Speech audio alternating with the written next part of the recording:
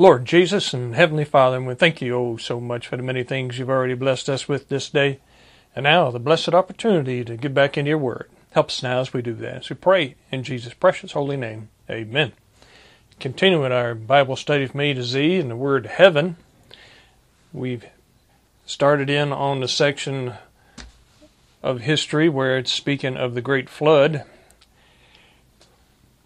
And we can pick it back up here in chapter 7, and you may ask, why is this a subject of heaven? Because we're speaking of the three heavens, the first being the atmosphere of the planet, and then the second being the place of the great cosmos, you might say, all the stars and planets throughout all the cosmos, and then the third heaven being the dwelling place of God. So here we see some references to things that are going on this planet, and the opening of the heavens to let the water come down, which was in the firmament of the heavens, which we saw created in chapter 1. But picking it back up here in chapter 7 as we continue this account of the great worldwide flood, the judgment upon sinful man. In Genesis chapter 7, verse 1. And the Lord said unto Noah, Come thou and all thy house into the ark, for thee have I seen righteous before me in this generation. Of every clean beast thou shalt take of thee by sevens, the male and his female, and of beasts that are not clean by two, the male and his female. Of fowls also of the air by sevens, the male and the female, to keep the seed alive upon the face of all the earth. For yet 7 days, and I will cause it to rain upon the earth 40 days and 40 nights. And every living substance that I have made will I destroy from off the face of the earth. And Noah did according unto all that the Lord commanded him. And Noah was 600 years old when the flood of waters was upon the earth. So all of this rain that's coming down is actually coming down from that shield that was all around the whole planet, that was the shield that protected the earth from harmful rays and caused the perfect living condition of a greenhouse effect of higher pressures, higher oxygen levels, and, as I said, protection from the rays, harmful rays from space and from the sun. That was all in form of ice crystals all around the planet, which he released and let come down as rain upon the earth. In verse 7. And Noah went in, and his sons and his wife and his sons' wives with him into the ark because of the waters of the flood, of clean beasts and of beasts that are not clean, and of fowls and of every living thing that creepeth upon the earth. There went in two and two unto Noah into the ark, and the male and the female, as God had commanded Noah. And it came to pass after 7 days that the waters of the flood were upon the earth. So he called him into the ark, him and his family, and of course all the animals and so forth, into the ark, and it was 7 days before he actually sealed that door, as we see down in verse 16. And so you can imagine that for that 7 days he was preparing for the flood to come, and we can also imagine that he was still crying out to others out there that were outside, laughing and carrying on and making fun of him for coming into the ark. But as it continues here in verse 17, in the 600th year of Noah's life, in the 2nd month, the 17th day of the month, the same day were all the fountains of the great deep broken up, and the windows of heaven were opened. And the rain was upon the earth 40 days and 40 nights. In the selfsame day entered Noah and Shem and Ham and Japheth and the sons of Noah and Noah's wife, and the 3 wives of his sons with them into the ark. So only 8 people went into that ark. Plenty of room for a lot more folks, but they turned away. rejected the opportunity of salvation. Being told that it was going to happen, being told that there was going to be a great flood, and yet still rejected it. Verse 14.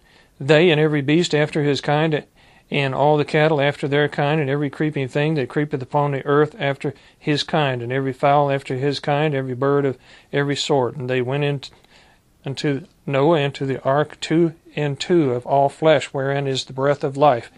And they that went in, male and female of all flesh, as God had commanded him. And the Lord shut him in. See, the Lord closed that door. Not Noah and his family, but the Lord. Just as the door of opportunity for salvation was closed at that time, the door of opportunity for salvation closes again and again. It closes in individuals' lives. It closes worldwide at the last days.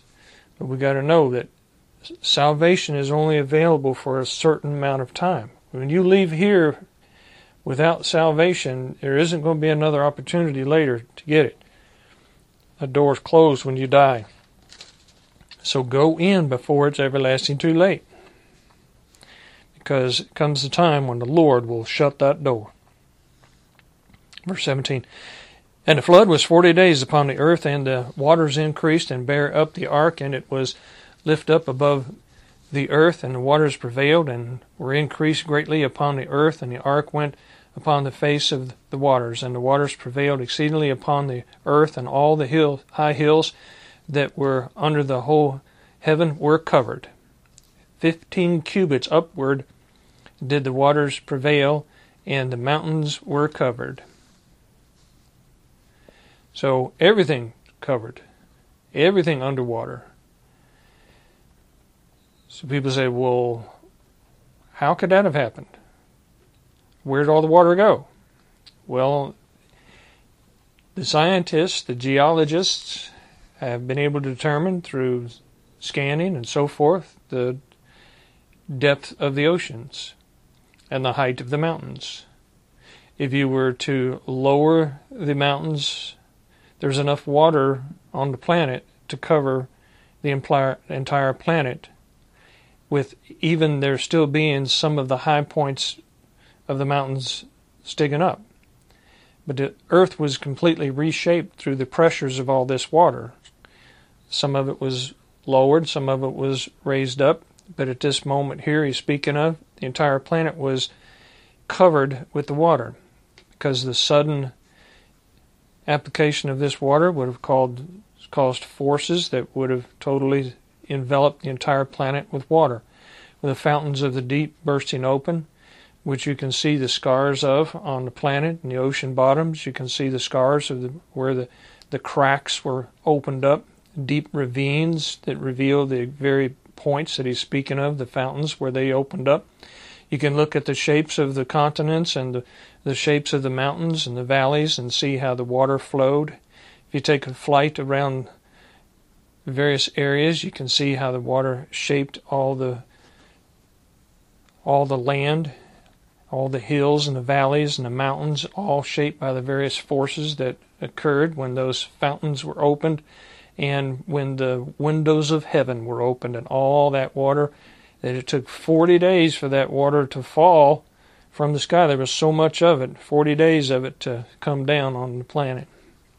As it continues, verse 21, and all flesh died that moved upon the earth, both the fowl and of the cattle and of the beast and of every creeping thing that creepeth upon the earth, and every man, all in whose nostrils was the breath of life, of all that was in the dry land died.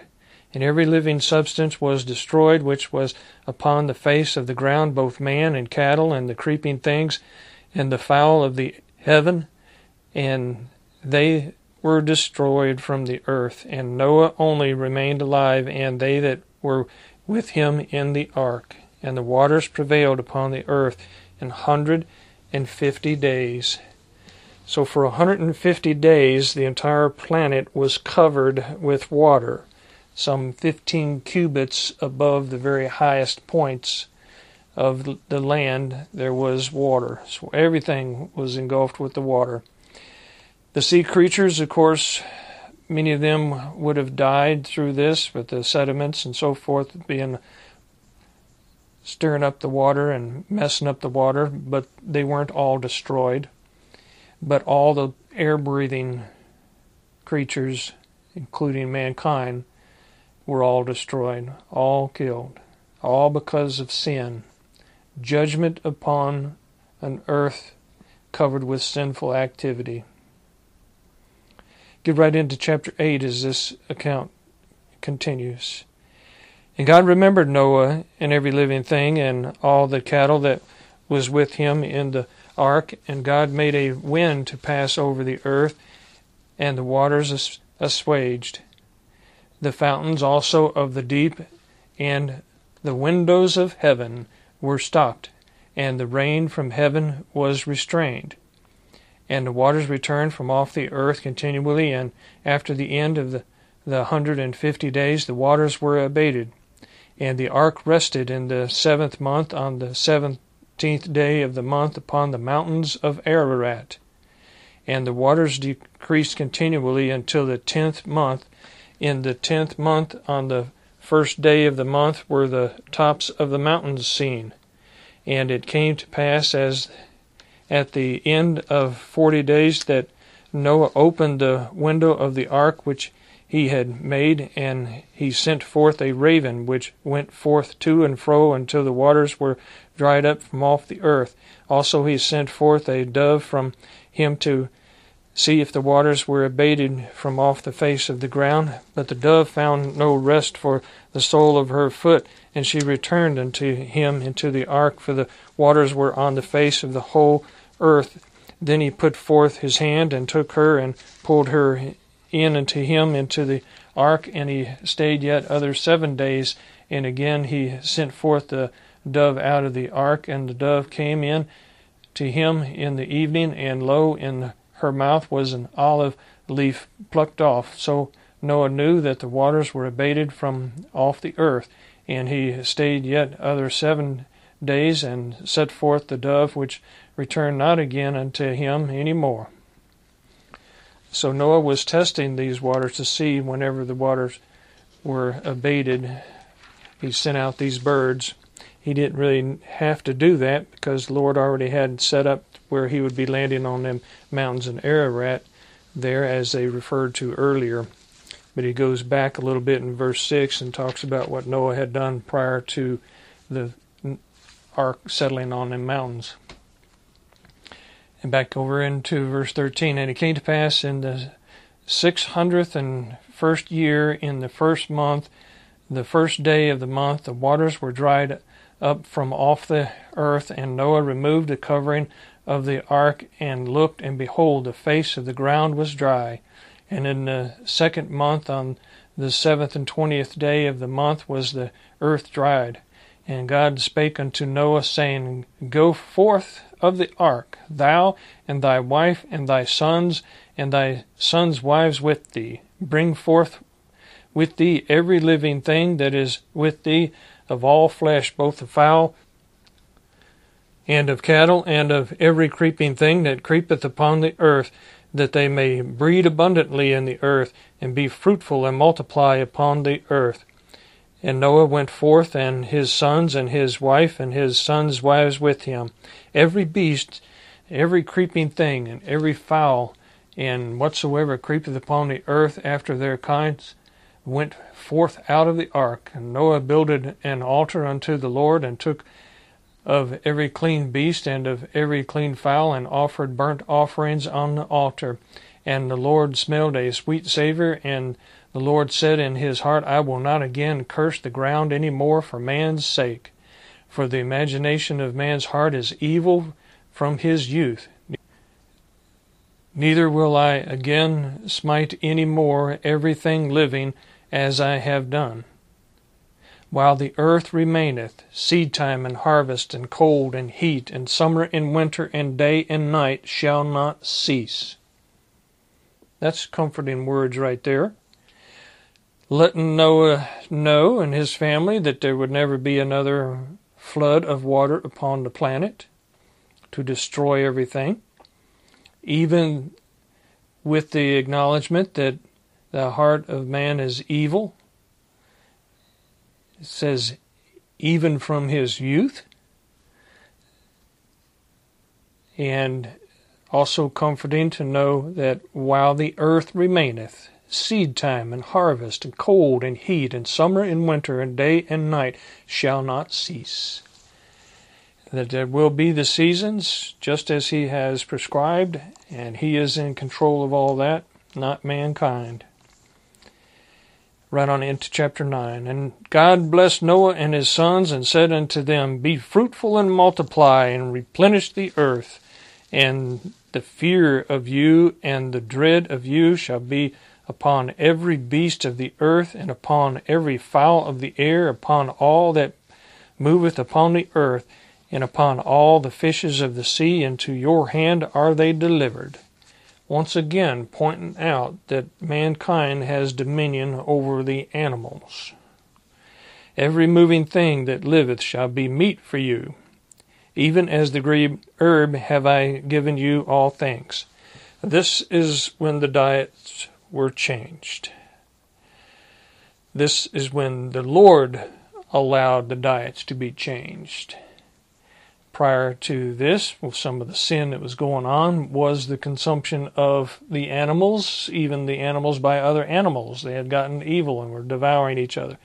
And that was not what the Lord had in mind from the very beginning, in the perfect setting, with the perfect greenhouse effect, and the producing the kind of fruits and vegetables that were upon the planet at that time. There was plenty to eat without having to eat the animals. But now, because the conditions were not as good, because of the loss of the firmament, the protective shield, the loss of the perfect greenhouse effect was no more there. So there would not be as much vegetation, not be as many of the fruits and vegetables and trees that were once available for food for all the animals and for mankind.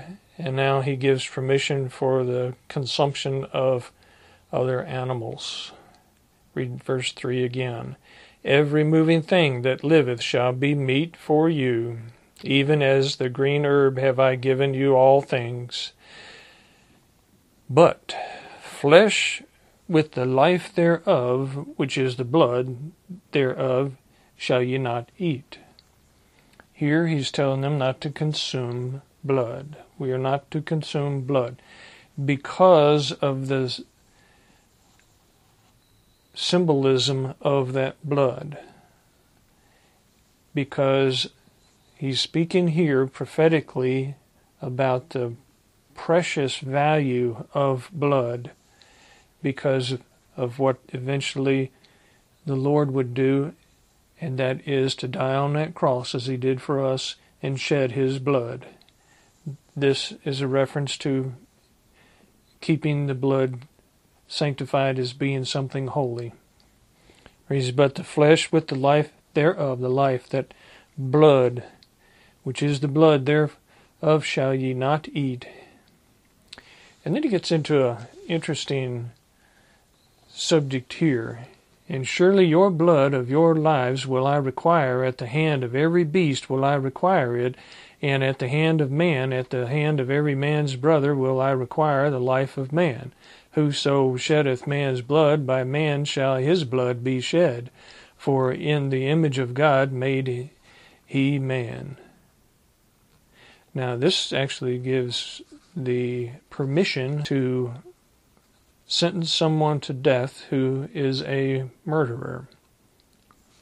It reads, And you be ye fruitful and multiply, bring forth abundantly in the earth, and multiply therein. God spake unto Noah and to his sons with him, saying, And I, behold, I establish my covenant with you, and with your seed after you. Now this established covenant here is a contract, is a promise, an agreement made. And with every living creature that is with you, of the fowl of the cattle, and of every beast of the earth, with you, from all that go out of the ark to every beast of the earth. and I will establish my covenant with you. Neither shall all flesh be cut off any more by waters of a flood. Neither shall there any more be a flood to destroy the earth. And God said, This is the token of the covenant which I make between me and you and every living creature that is with you for perpetual generations. I do set my bow in the cloud, and it shall be for a token of a covenant between me and the earth. And it shall come to pass when I bring a cloud over the earth that the bow shall be seen in the cloud. And I will remember my covenant which is between me and you and every living creature of all flesh, and the waters shall no more become a flood to destroy all flesh. And the bow shall be in the cloud, and I will look upon it, that I may remember the everlasting covenant between God and every living creature of all flesh that is upon the earth.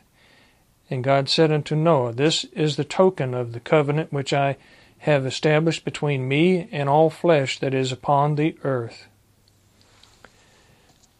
Thus he sets up and establishes this promise, this covenant, this contract, and the token of that is the rainbow that we see after a big rain, or even during a big rain when the sun comes in, you can see that. And even if you go out in your yard on a nice sunny day with a water hose set it just right, you can spray water up in the air and see this beautiful bow.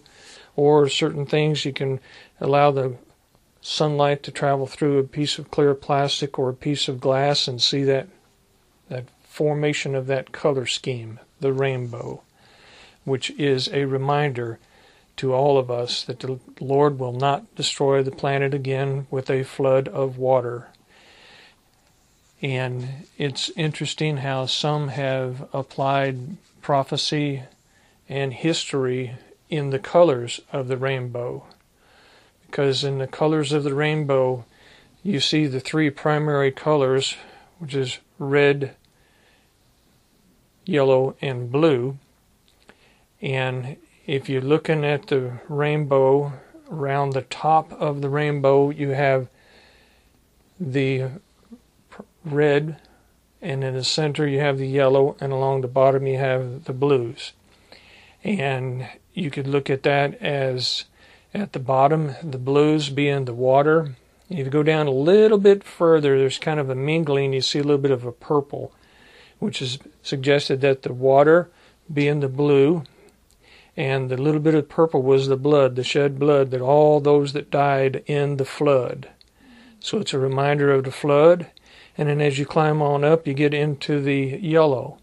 And in the yellow, through the oranges, the greens, the yellow, the oranges, that would all indicate a time of grace. And currently we are under the time of grace. And then you go on up a little bit higher and you get into the red. Now, into the red suggests fire. And in fire, we can see over in 2 Peter chapter 3. 2 Peter chapter 3. Let's pick it up here in verse 1.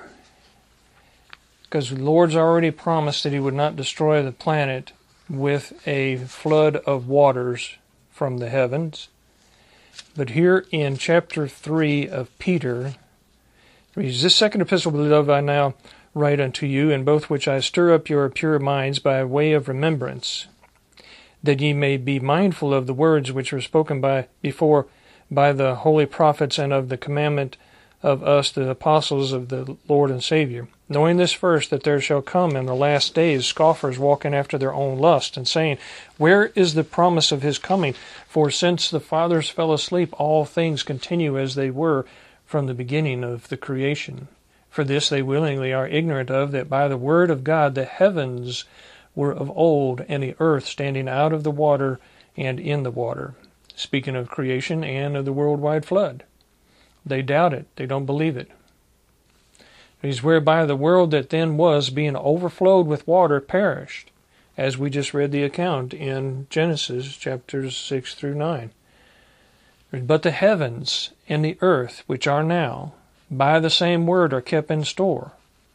See, Jesus Christ keeps everything in store, just like he spoke of earlier there in Genesis about how summer and winter and spring and fall, all the seasons are going to be in place just like he wants them to. He's keeping it in store. He's controlling the climate. Reserved unto fire against the day of judgment and perdition of ungodly men. The next destruction of the planet, the final destruction of the planet, is going to be by fire, not by water.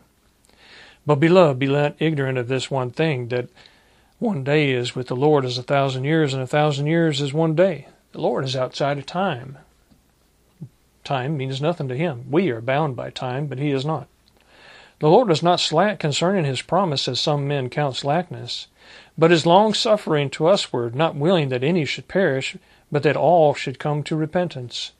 We look around, we see the things that are going on in the world today, and we compare it to what we could imagine the evil of the days of Noah, and wonder why the Lord hasn't destroyed this planet again. But he's patiently waiting for more to come to him, to trust in him, before it's everlasting too late.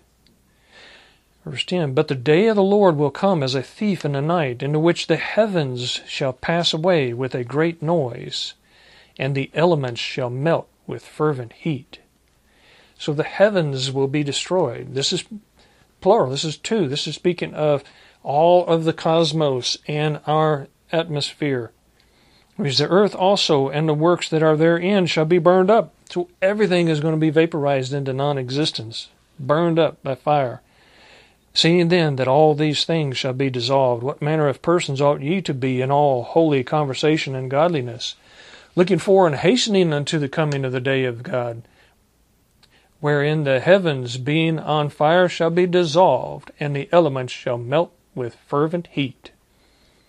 Everything, all the cosmos, all the planets, all the stars way on out there that we'll never visit are all going to be totally destroyed. Nevertheless, we, according to his promise, look for new heavens and a new earth wherein dwelleth righteousness. Wherefore, beloved, seeing that ye look for such things, be diligent, that ye may be found of him in peace, without spot, and blameless. That is awesome that we have that to look forward to. New heavens and a new earth wherein dwelleth righteousness. That righteousness of God is going to be with us for eternity. The new heavens and the new earth, far beyond what we could imagine in beauty and splendor, to look forward to. So consider the actions of the people of the past. Consider and remember the judgment that come upon the planet when the heavens were open and all that rain come down. Every time that you see that rainbow, think about that. The blues being that water, that flood to come upon the planet. The middle of the rainbow being the time of grace that we are under right now. And then that red up at the top, the fire to come. The fire to come that's going to destroy this planet and destroy all of cosmos out there. All those planets, all the space out there that we can look up in the sun, up, see the sun, the moon, and all the stars up there. All that's going to be vaporized into nothingness at the word of Jesus Christ. He spoke it all into existence. He's going to take it out of existence and create new heavens and a new earth for all of us that have trusted him as our Lord and Savior to dwell on. So much to look forward to. So think about that every time you see a rainbow. Let's pray. Lord Jesus and Heavenly Father, we thank you oh so much for the records that you have preserved for us to be able to study, the wondrous things that we can look out into the heavens and see, and to know that you are in control of all that, and that you have in store for us a wondrous recreation, a wondrous new creation of all that for us to dwell on for eternity that have trusted you. Thank you oh so much for giving us your shed blood and the opportunity of salvation. Help us to get out there and share it with others as well. Thank you oh so much as we pray in Jesus' precious holy name. Amen. Thank you.